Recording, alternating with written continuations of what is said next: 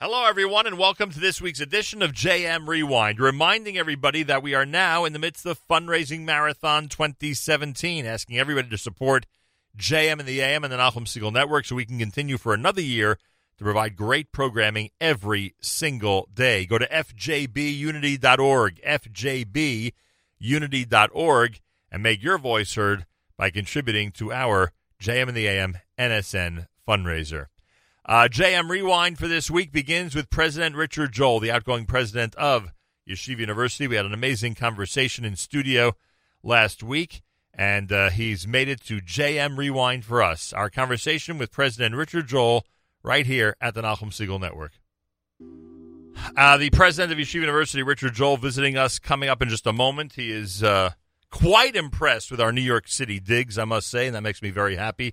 And we have a chance to speak with him about all the goings-on around Yeshiva University, etc., coming up right here at America's one and only Jewish Moments in the Morning radio program, heard on listener-sponsored digital radio around the world on the web at NachumSegal.com, on the Nachum Segal Network, and, of course, on our beloved NSN app. He is the president of Yeshiva University for a little longer, has had, in my opinion, an amazing tenure, and I, as a YU alum, I am quite proud to look back at the tenure of President Richard Joel, and he's in our studio this morning visiting on a very special Thursday morning. President Richard Joel, welcome back to JM and the AM. Thank you, incomparable Nachum Segal. It's wonderful to be in these unbelievable offices. Your listeners don't get to see that this is like 2 floors and 15 offices. Nobody understands that. Yeah, they don't realize how vast it is, huh? That's correct. Now when they show up for our fundraiser next week, they're going to wonder where the other 14 rooms are. Yeah, well, my lips are sealed. It's always a special personal pleasure to be with you. I greatly appreciate it. So how do I refer to you? As outgoing president? As someone who's completing his tenure? What would be the appropriate way? I'm generally an outgoing president. You're an outgoing guy. You refer to me as Richard. No, listen, I get to be president emeritus, so I'm anticipating what that means. I was a shul president when I was 40. Wow. And I realized after 3 years that the best job in the Jewish world is past president.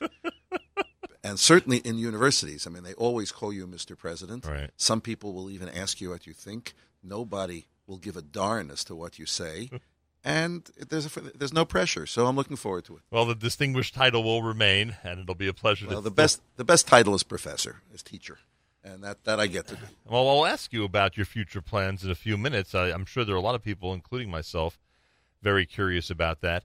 Your tenure officially ends on June the 5th. June the 5th. Who arrived at that date for the end of your term? Well, it's interesting. 14 years ago, when it was when there was the changing of the guard and my predecessor, Dr. Norman Lamm soll sein gesund und stark, was leaving, he said that the way to do this is to remain president through the commencements, and then after that, hand it over. Now, our fiscal year starts July 1.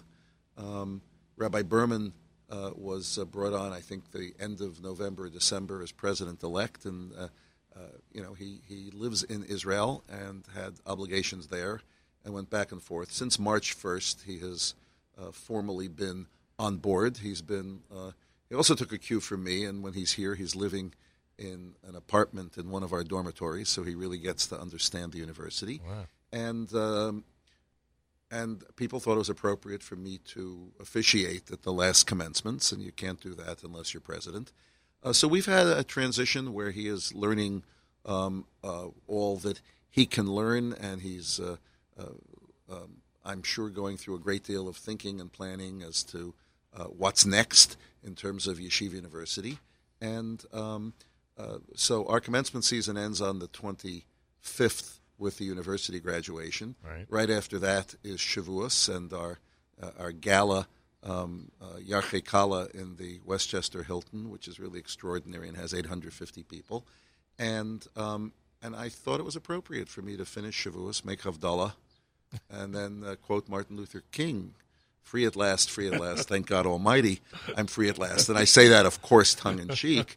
But why not then? In other words, you could say go till June 30th. There's nothing different. And in fact, I've been very careful and I think proper in making sure that any decisions that impact on the university going forward really have to be done with Rabbi Berman's approval. So Right. I've been kind of there in case of emergencies that they're still happening on my watch, and thank God we haven't encountered that. And doing some of there's a ton of public and ritual duties that's involved, and packing up the office And all that. and all that. President Richard Joel is here. Were there more Lamb Joel conferences during transition or more Joel Berman conferences during this transition? Conferences meaning Get-togethers, meetings, discussions.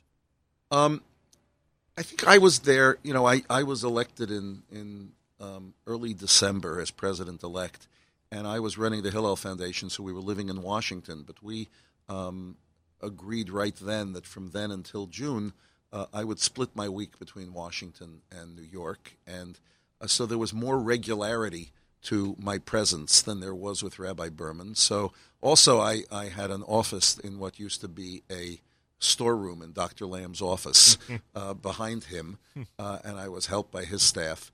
And so I saw him frequently, but we had formal discussions once a week regularly.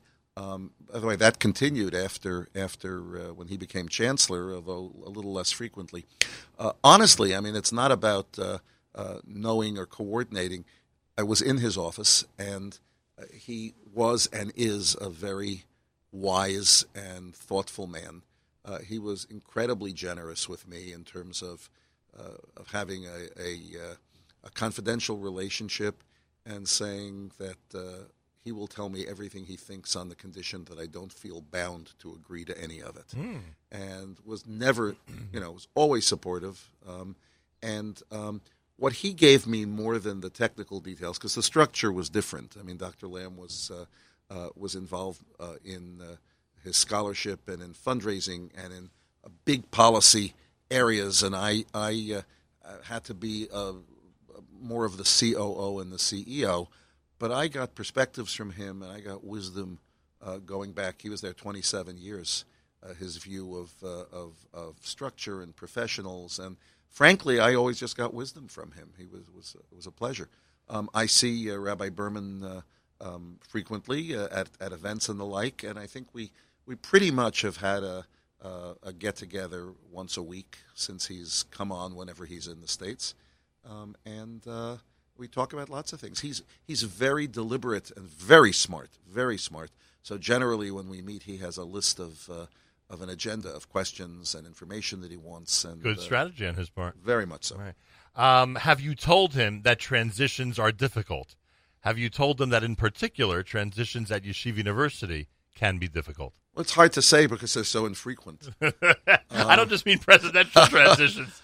I think we live by a code, and among the things we learn is Baruch atah b'voecha, Baruch atah b'tzeisecha. You should be blessed in your coming and blessed in your leaving.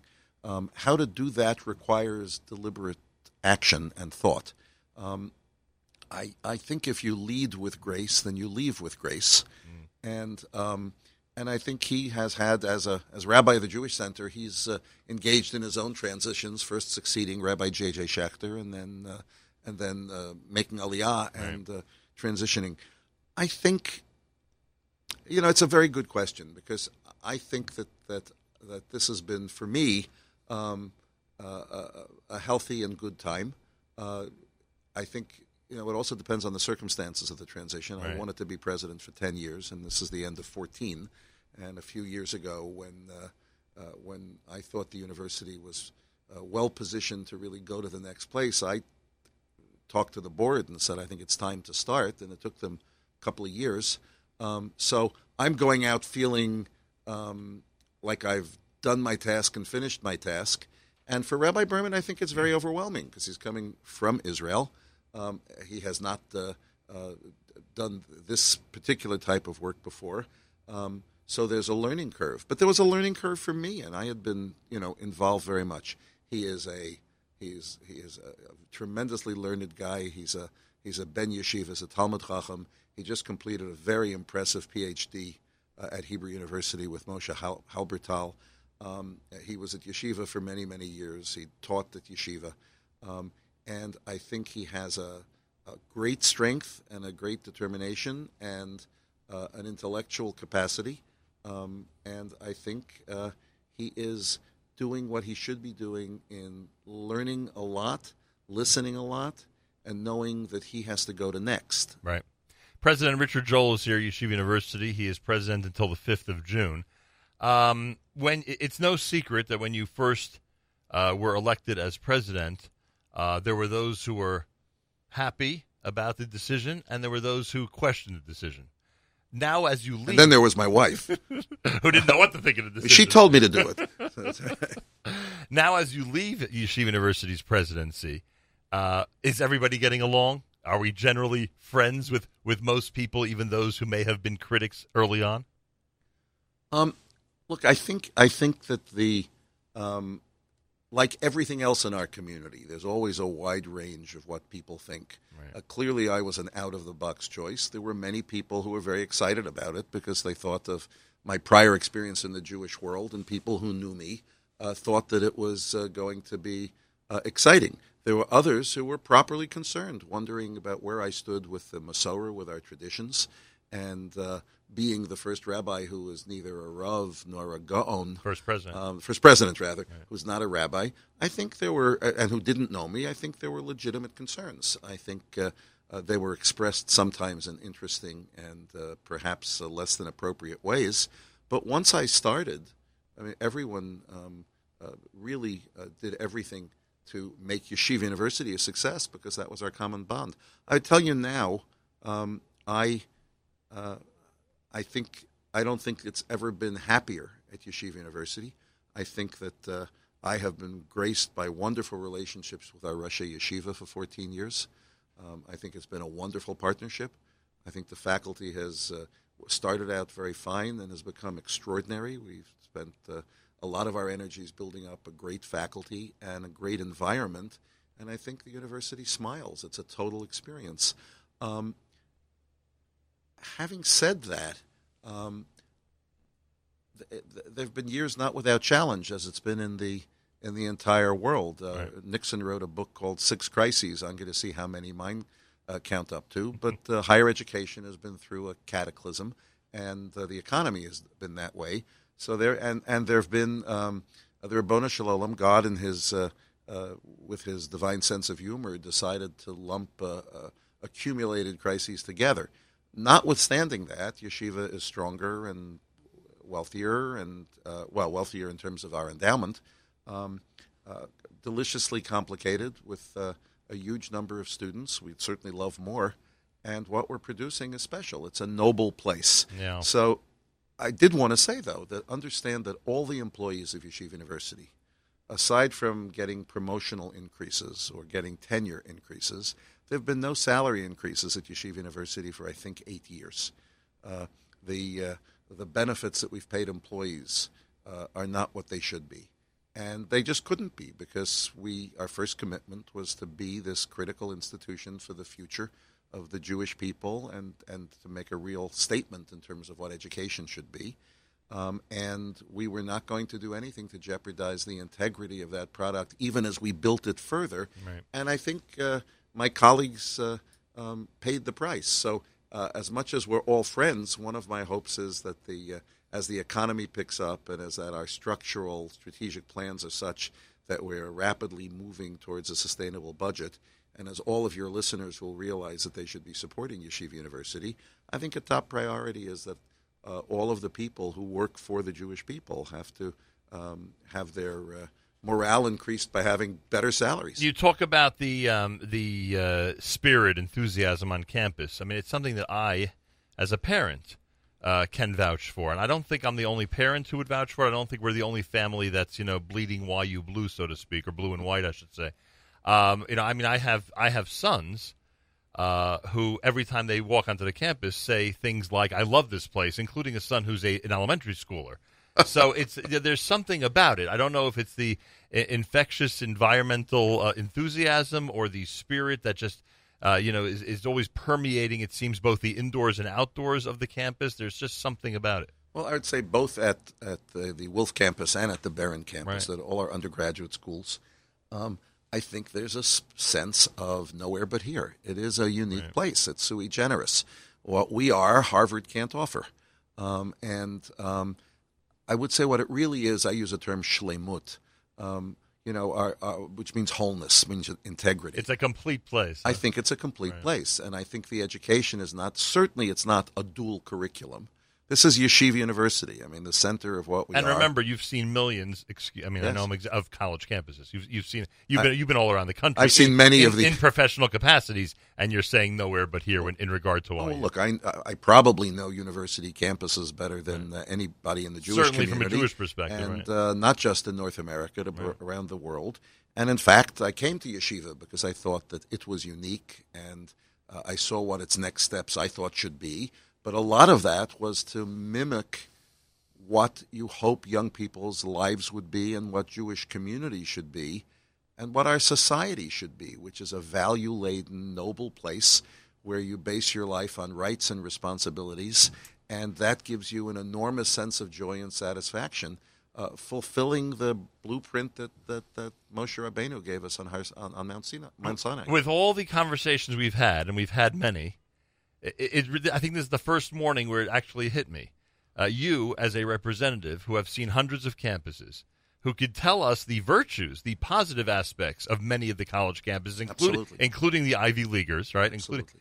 And yet, you would say, and I wish people would understand how sincere you are about this, that there is no place like Yeshiva University. And that and in many cases, I don't want to say all cases, I'm a parent, I know it's not all cases, but in many cases, if not most, it is truly the best place for children in our community. I have two comments. One is that people don't understand unless they spend a day at Stern College or at Sims or at Yeshiva or in the Yeshiva.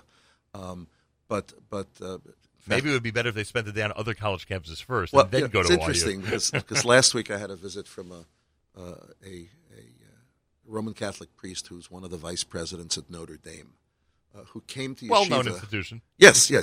Wrote me, and he came on the plane because they're in his plane because they're in Indiana, and most of their alumni are all over the country, not right where they live, which is, by the way, a concept I often dream of. Not the plane part, but having your constituency thousands of miles But why away. did he come? He wrote me and he said, institutions of values and institutions of value-based institutions have all kinds of challenges in figuring out how to make that education. I mean, part of the problem is that colleges often seem to reflect society instead of saying, how do we model a better way, a more serious way. And he said, it is renowned that Yeshiva University does this very well. I'd like to come and visit and see how you do it. So, and he came, he met with lots of our people, but he took a walk around campus with me. And he saw the joy I have of being mayor. Because This is uptown. Yeah, because as we walked around, the number of incredible young people who come over and say hello, saw the library and how great it was. But the high point, as it usually is I took him into our base medrash. Right. And he saw 650 students in one of our 5 batei medrash engaged in the melodic cacophony of Jewish students at their learning. And I sat him down at a table with students who are in Rabbi Newberger's class, and I interviewed them and I asked them why they're here and what they're doing. And a question will always come up when I bring outsiders. He turned to one of the students who was a pre-dental student, and he said, so explain to me why you spend 5 hours a day doing this when you're so busy and you want to go on and be a dentist. And I always, hold my breath and see what the answer is. And this terrific, normal, wonderful young guy looks up and says, because this is my life. Right? The notion of being able to make Torah values and the Jewish story the core of your existence, and through that lens, look at God's other wisdoms and saying, I have a privilege and a responsibility, right, to make a difference in the world, to have a life of meaning, to do all kinds of things I never thought I could do, but to do it as a serious values-based person.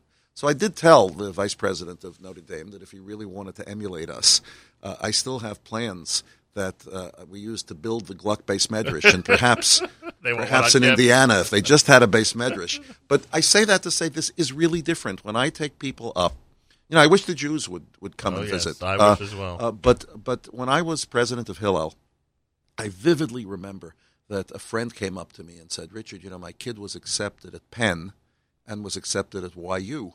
Which one should he go to?" And I said then, and I'd say the same thing now, I said, that's not the right question. The right question is Yeshiva University a match for your child?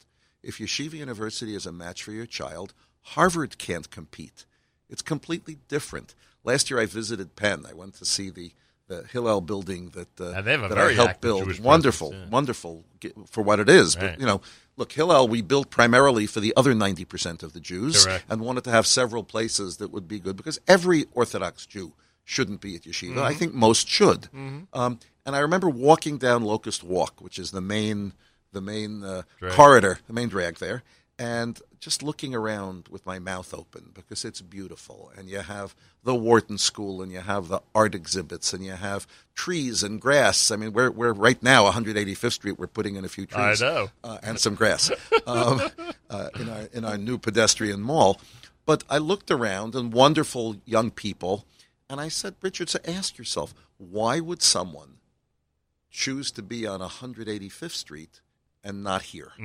And frankly, the only answer is if you really believe that the basis of your existence is an immersion in Jewish history and destiny, in who we are and what we are, and then also want to matter in the world, succeed, build community, then Locust Walk has nothing to offer compared to 185th Street or Lexington Avenue. Right. And when you see you're right, they're joyous there because it is a wonderful model of who they can be and what they can be.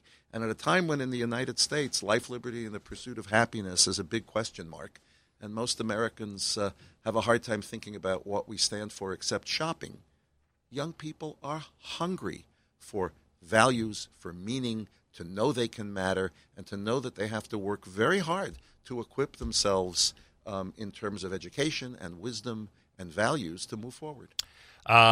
President Richard Joel is here, president of Yeshiva University until the 5th of June after 14 incredible years. And all this, by the way, being said without even touching on the point of what the major concentration often is on certain campuses. Certain campuses around the country, aside from the politics and aside from all of that, but certain campuses between frat life and partying on a daily basis.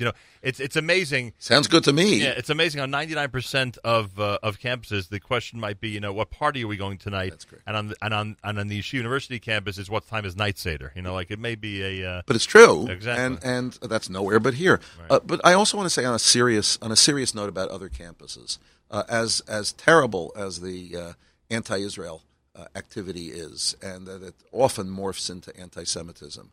Most college students on secular campuses do not have that as the staple of their lives. Most Jews on campus are safe. That's true. The challenge, from my perspective, is that secular colleges are loving us to death. Right. That the values there aren't terrible, right, but they're not consistent. I mean, the American college community believes deeply in individualism. Right. We believe in individualism and a strong community. Most believe in casual intimacy. We really believe that the individual matters and that the sanctity of modesty is important. Campuses, by definition, are opposed to any orthodoxy. Right. Now you're pushing a reset button. Taste all things. There are multiple truths.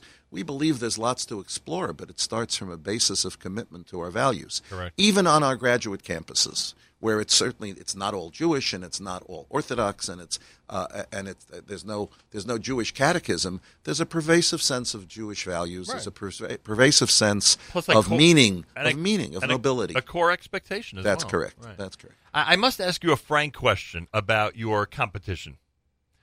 Harvard? There are competitors, whether it be Harvard or whether it be Queens, whether it be Queens College, whether it be other Jewish colleges. There's a lot of competition out there. I would argue that some of your competitors are doing it well. Some of them are offering, a program for students, properly, so to speak, I would argue that other competitors are doing a disservice to students in our community by offering what I would call quickie degrees or online programs that have zero, and I am using the word carefully, that have zero value or worth both today and down the line compared to a degree and courses in your institution. What's your comment on that? Well, I generally don't talk about other institutions. Understood. But I will say that there really is a core question as to whether education is a commodity or whether it's a gift for life. And that goes to the major issue we have is what is called affordability. Right. Even though we're one of the less expensive private universities and we have extraordinary financial resources that we commit to making sure that everyone can come to yeshiva. The issue is affordability. I'm often asked to give speeches about the cost of being Jewish, and I refuse. I said, I'm willing to talk about the cost of being, but why do we put Jewish out there as the thing that's the added cost? It should be the core cost. So why will someone not think of education is not how you take courses so you can get a job. Most of your life is not formed around what your job is. Correct. And a real education is a life experience with an incredible network, with role models who you get to know, Correct. with endless talking about endless themes, while you are equipping yourself to be able to pursue a profession or business or public service in a way that matters. A well-rounded experience. And in the context of that, why we think that when our children are 18 years old, that's over, and how can you have a quickie degree so you can get your first job, is an extraordinary problem to me. Now, by the way, online, we have to bless new technology. The question 100%. is how we use it. That's why and your in institution is adjusting properly. Right? And in what context. But my greatest frustration is that our community, which spends so much money on its Jewishness and on day school education, thinks that at the most critical time, when young people are making their most critical friends, are modeling the communities, are thinking about what they should be thinking about. When you have something like YU, and we make excuses about it, it's crazy. So just please come for a day. Come see it. Come live it. Talk to these students. At the risk of getting off topic, but you'll appreciate this, I think. Somebody made the argument during one of the discussions about whether collegiate athletes should be paid or not. Mm-hmm. So someone made the argument, be paid. They're being given a free education in an environment where they, because of their popularity and their expertise, are going to meet people who are likely going to not set them up for life, meaning contribute to them, but form relationships that will likely lead to their first business contacts, their initial jobs, then, of course, and building their corporations, et cetera, et cetera. And people think that this, that's an exaggeration. I think it's 100% accurate. And in this case, and I could say this from personal experience on so many different levels, just being there and being in that environment semester after semester and maintaining relationships that were budding and then building after that is remarkable and enhances one's life way down the road. Look, I tell, if you're so right, and I tell people that if you get into Harvard Law School or Yale Law School, you should go. Right. I would tell you that the education at Cardozo matches any in the world. It's a great place. Right. But if you get into Harvard, you go not because of the education, because of the network. The aftermath. Because of the network you have. Now, the truth is, on an undergraduate level,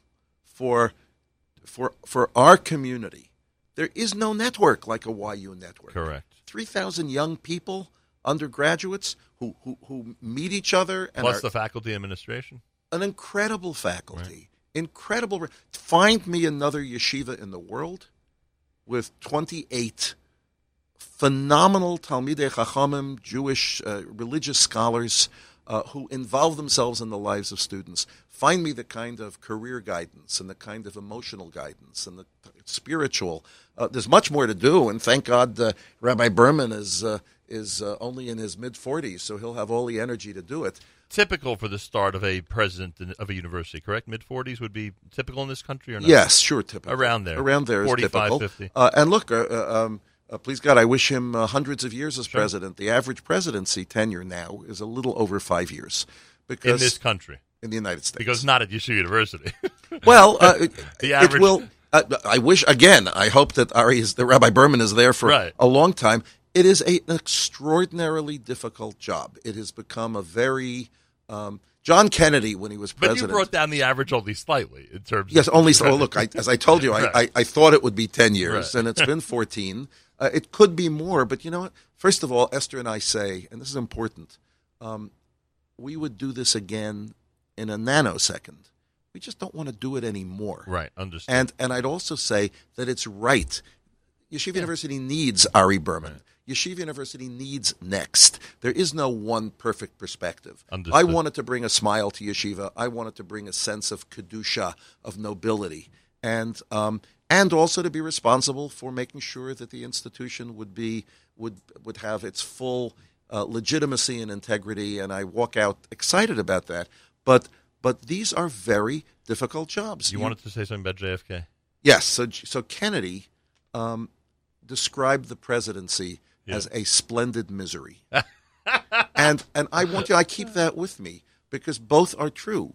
But splendid is more than an adjective. It should probably be miserable splendor, Right.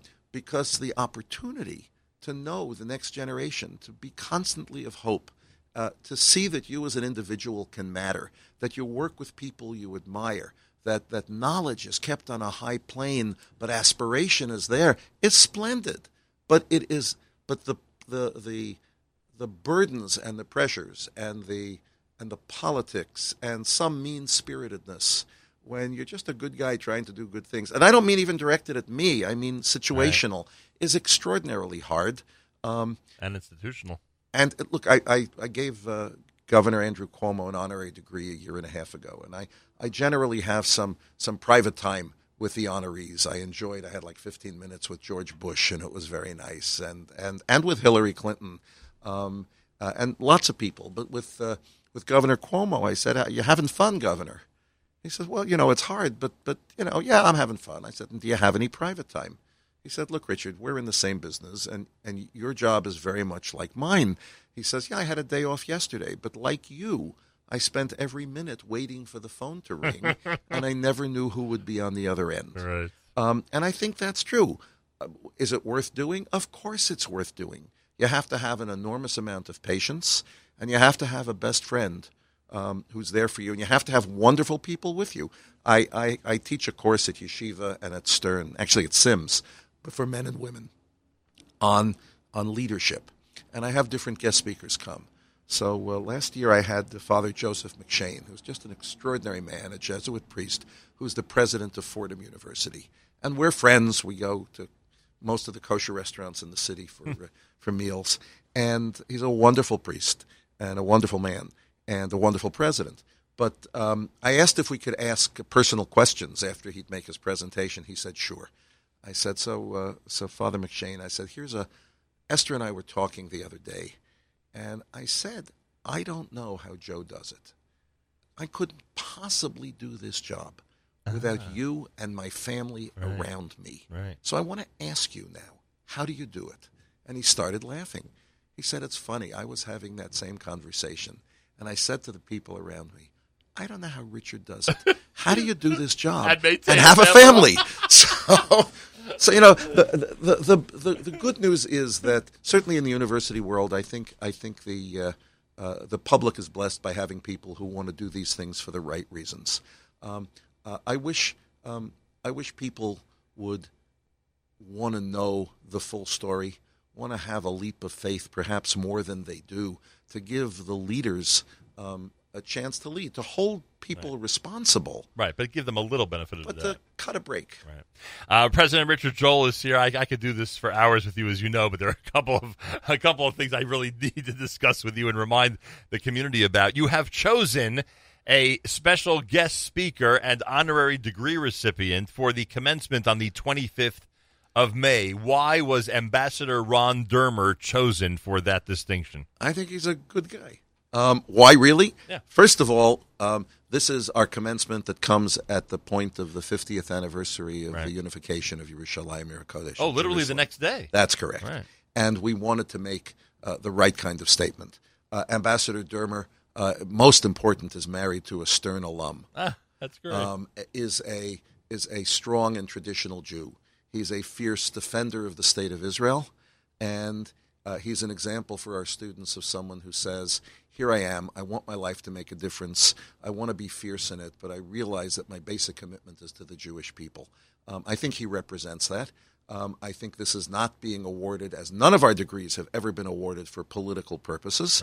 Right. I think we have one of his predecessors, Danny Ayalon, of course, is on our faculty now.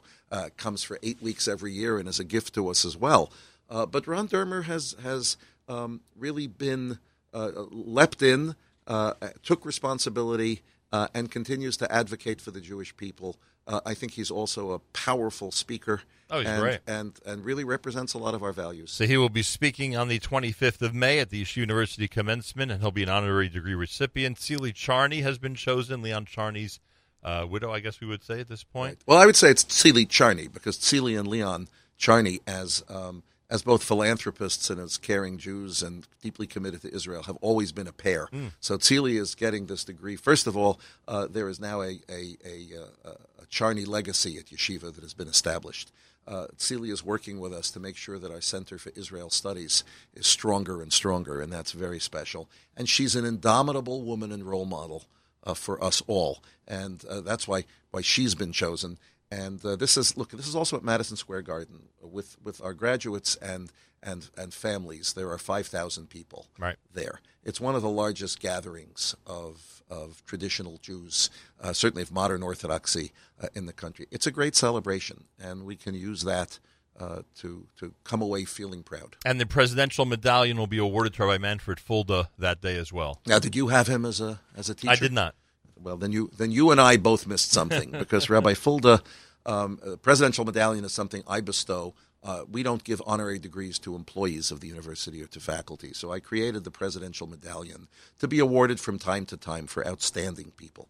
Rabbi Meir Fulda, talk about nowhere but here, it's no one but him, has been a Rebbe for 55 years. He's a survivor, but it's the wrong word. He hasn't survived, he's thrived. And he's now, please God, very much a senior citizen, and yet he teaches both at Yeshiva and at Stern during the week. He refuses to have a car sent for him. He goes on the subway. He walks from his home on 178th Street and Broadway in Washington Heights.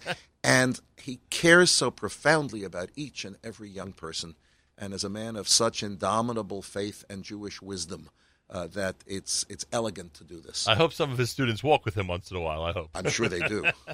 So he will be recognized with the presidential medallion on the morning of the 25th of May, and we wish you congratulations on your final commencement as president at Yeshiva University. Thank you. And we should also mention, as you alluded to earlier, that starting on Tuesday, May 30th, which is Erev Shavuos, there will be another amazing Ritz Shavuos Yarchei Kala. You described it earlier as 850 people gathered in one of the most remarkable Yontif gatherings one can imagine, with incredible speakers and Rabbeim who are going to be giving shiurim, of course. And wonderful food. And good food as well, nice accommodations. And I know that this started a few years back, and I'm sure there was some skepticism as to whether this would be attractive, and it sells out almost immediately every single time. Look, in the university world, there's skepticism on Monday as to whether the next day is Tuesday. I'm very proud of this. It should have always been, but you have to think of it. And I have to tell you that it was very much the inspiration of Rabbi Menachem Penner, who's the Dean of Ritz. I claim great credit for all things that are done on my watch. And I certainly encouraged it and partnered. But this is the 7th year that we've done it. And we don't have to do serious marketing to be standing room only. It's in the Westchester Hilton. But what it really is Shavuos. It's all of us together. It's people who are YU people and non-YU people. Right. It's left and right. And it's constant learning, celebration, conversation, sleeping, and eating.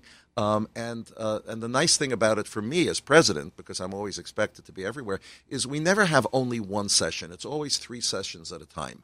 So I can spend most of the time sleeping in my room, and people will think I'm elsewhere. And of course you're joking when you say that. Of course I'm joking.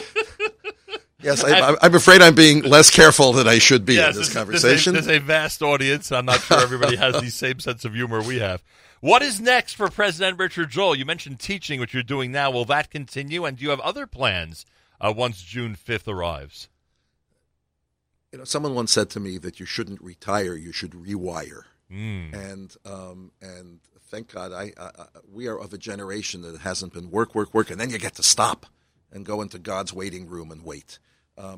For me, as an only child whose father died when I was 13, one of the great lessons he gave me was Limnos Yomenu Kein Hodah, that you have to count every day. So I've lived my life savoring.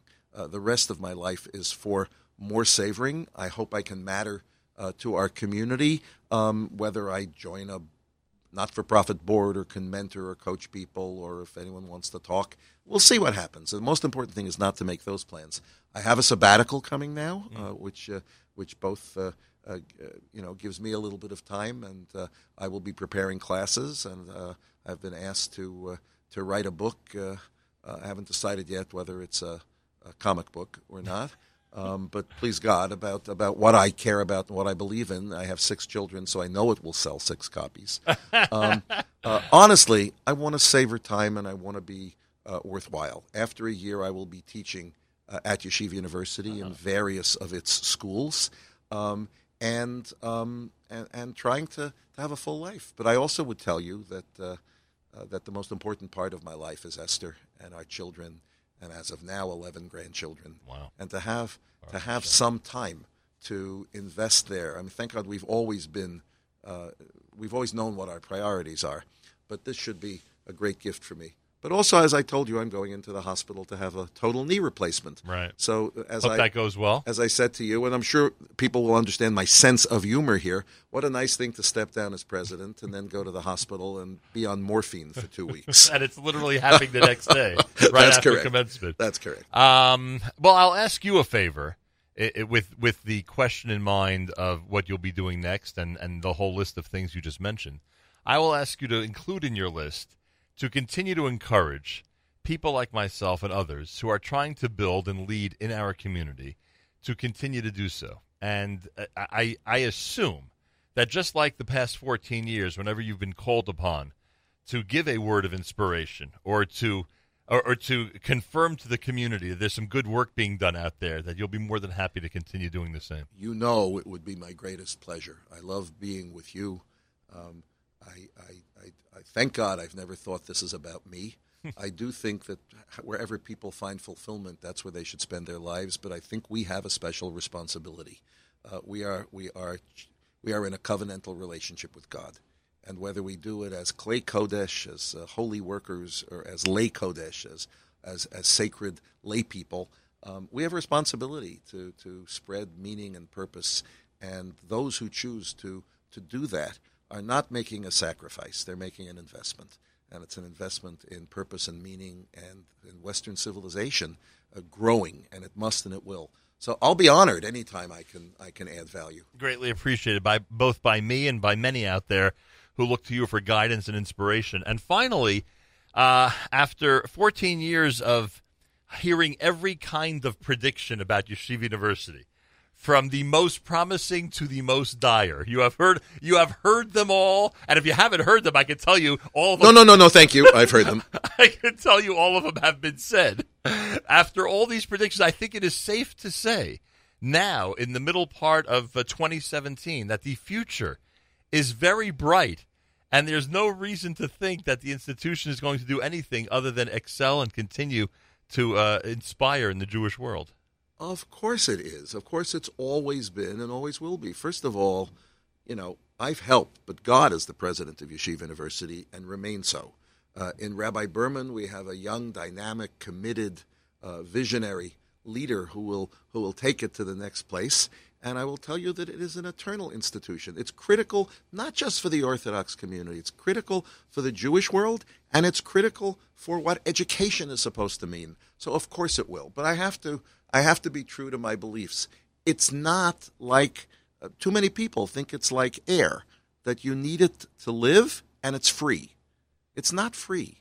And Yeshiva University will of course always survive, but it's all of our responsibilities to invest in it and to make it work. But it really is a special and wonderful place.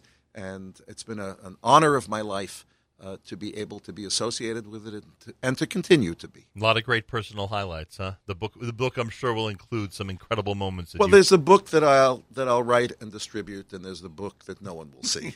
But every day has been a privilege, and with all the challenges that are there too, there has been something to savor in every day, and the future, our future as a people, and our future as a civilization is bright if we illuminate it. Yeah, no question about it. I've had the opportunity to say this to Rabbi Lamb on more than one occasion, including when I was much younger, which would be shocking to some that I was able at that age to understand how important the institution was in my life. And now I have a chance to say to you, I thank you very, very much. I am what I am and who I am because of Yeshiva University, and I have never, ever shied away from proclaiming that throughout the world. So I thank you. And your son is even better. Thank you. That's actually a great as you know, because you have children. That's the greatest compliment you can make. Look, you're a gift to the Jewish people, Nachum. And the music you make is both through the song and through your own special character. And I'm honored to know you. Thank you. Don't be a stranger. The president of Yeshiva University, on the 5th of June, his tenure will come to an end. The 25th of May is the final commencement under his watch of the Yeshiva University graduates, and the incredible and amazing bright future of Yeshiva University is one that we will continue to follow right here every single day at JM in the AM. That was my conversation with President Richard Joel of Yeshiva University. A reminder that we are raising money to keep JM in the AM and the Nachum Segal Network as strong as ever. Go to FJB, Foundation for Jewish Broadcasting, fjbunity.org, fjbunity.org, and donate generously to keep our radio programs going and to support the great work of the Nachum Segal Network. Next on JM Rewind, Rabbi Shaul Feldman on the subject of Bnei Akiva and its Yom Yerushalayim activities, right here on JM Rewind at the Nachum Segal Network. Oh, I have to thank Rabbi Feldman for his patience, and he's on from Israel yet.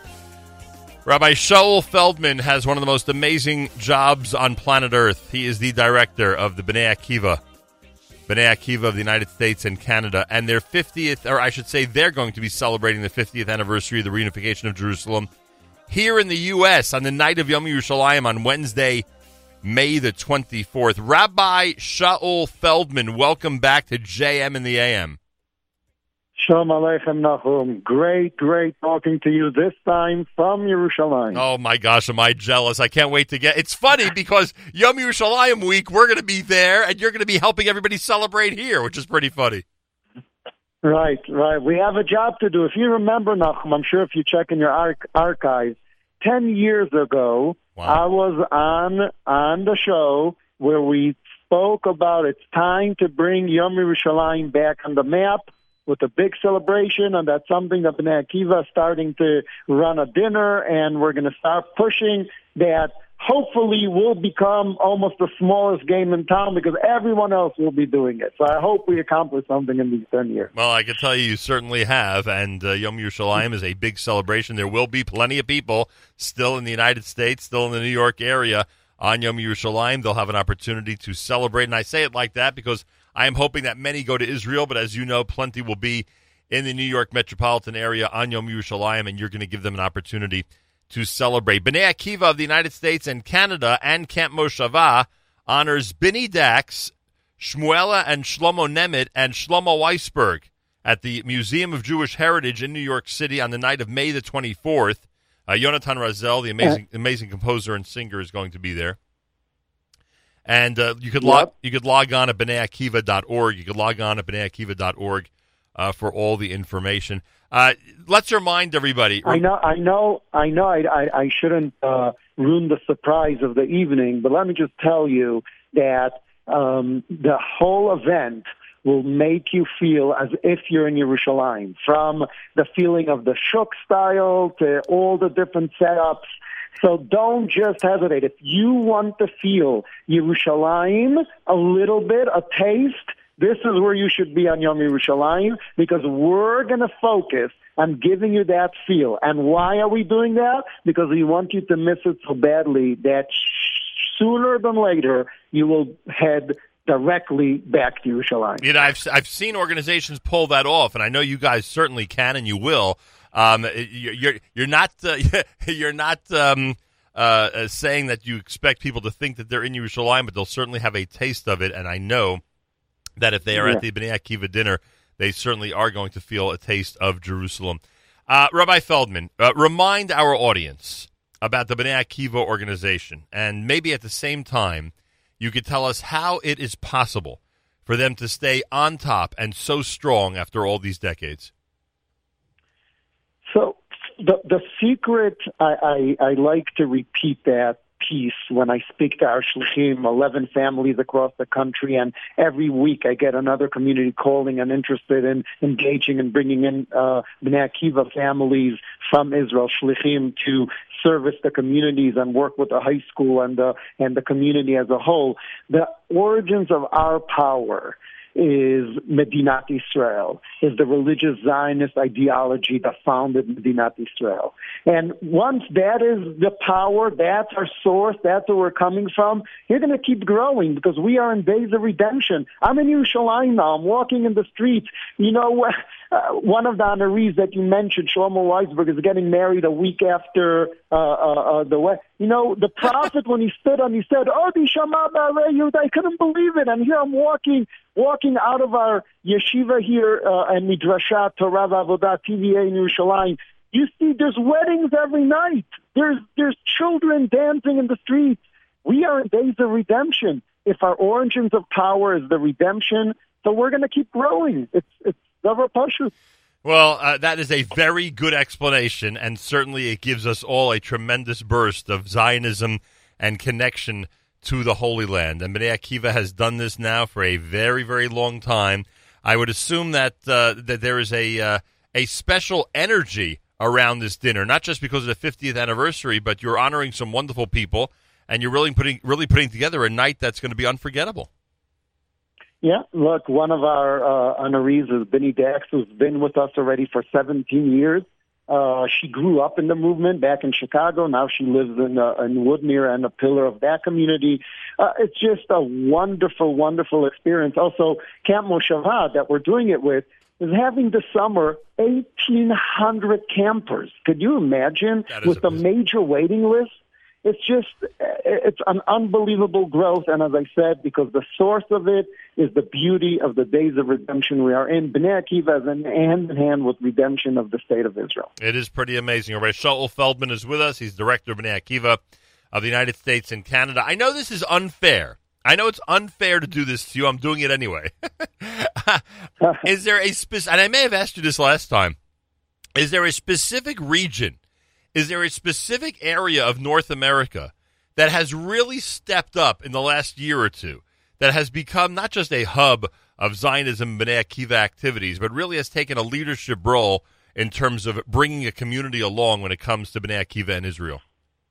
Oh, my gosh, I'm going to be in look, Nachum, the problem is because everybody across the United States and Canada listen to your program, so I know that there's no secrets. And anything I'm going to say here, it's going to be in every single home. And if I speak about Detroit dominating the whole community, everywhere you move in Detroit there's Bnei Akiva. If it's LA with the new camp that we purchased and the programming that's happening there, if it's Toronto that is the hub of religious Zionism, any place I'm going to mention, and I didn't mention something else, I'm going to be in trouble. So, Nachum, I'm going to have to say, because you are so powerful and dominating the media and the Jewish community, I cannot answer this over. I could, in a small room, just you and me talk. But the whole world is going to know. Well, I appreciate that, and I understand the predicament. But since you did mention a couple of places, it is remarkable, isn't it, how even what we consider in the New York, New Jersey area, smaller communities around the country and in North America are really enjoying a tremendous amount of activity from their Bnei Akiva organization. And as you just mentioned, they're literally building institutions, and as I like to say, bringing communities along and attracting people in the community to think more and more about Israel. 100%. 100%. And where you see this past Shabbat, I had a leadership Shabbaton for, kids who are in their Shana Ba'aretz all across Yeshivot Midrashot. We had about 40 guys and girls who were there. They are engaged in a year-round kind of course, which is just Shabbatonim over the weekends, a Friday program where they're deepening their knowledge about religious Zionism and their commitment to Bnei Akiva back when they come to the States or stay here. And I looked around the room, spectrum across the U.S. and Canada, commitment. These are kids that Bnei Akiva shaping, and even though they're here a year in Israel, and a lot of them are staying now for the second year, and some are going to stay here for college, you see that's what gave them their identity, who they are, what their religion is. Are they interested in taking leadership roles when they get back here? Completely. Well, And they're committed. They know they go to college, but they get on planes every weekend. They go to a different Shabbaton because they understand that back in the cities, they need these chevra to come back. And we, as an organization, we spend in our budget over $100,000 a year just flying out these college-level guys and girls across the country to bring that energy and spirit. It is amazing. The work you're doing is commendable. It's incredible. Everybody in our audience, note the date of May 24th. We've been talking about this date for half a year.